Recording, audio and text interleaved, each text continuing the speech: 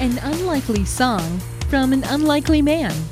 Recorded in the late 90s, I Can Only Imagine impacted radio listeners everywhere by the year 2001. But where did that powerful song come from? The simple answer is a 15-minute writing session. But the real origin came from a more dark beginning. Through childhood abuse and a desire to leave his hometown forever, a young Bart Millard started his music career after finding God at a summer camp. He had the talent, he knew how to play and sing songs, but he didn't yet have that one convincing lyric. You're not ready. I don't think you found your song, found your soul. Let that pain become your inspiration.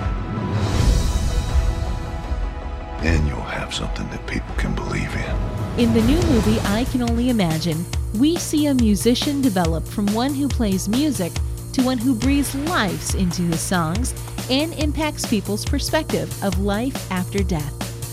Some difficult scenes involve a young boy verbally abused by a worn-out father. Other scenes in the film draw you to a worship service as Mercy Me was first getting their show on the road. Themes of forgiveness and reconciliation bring the film to light in surprising ways. Overall, this is a movie that's more appropriate for a mature audience. Perhaps a story to encourage forgiveness when it all seems impossible. I'm Rachel, the Cinema Mom, giving you permission to enjoy the movies.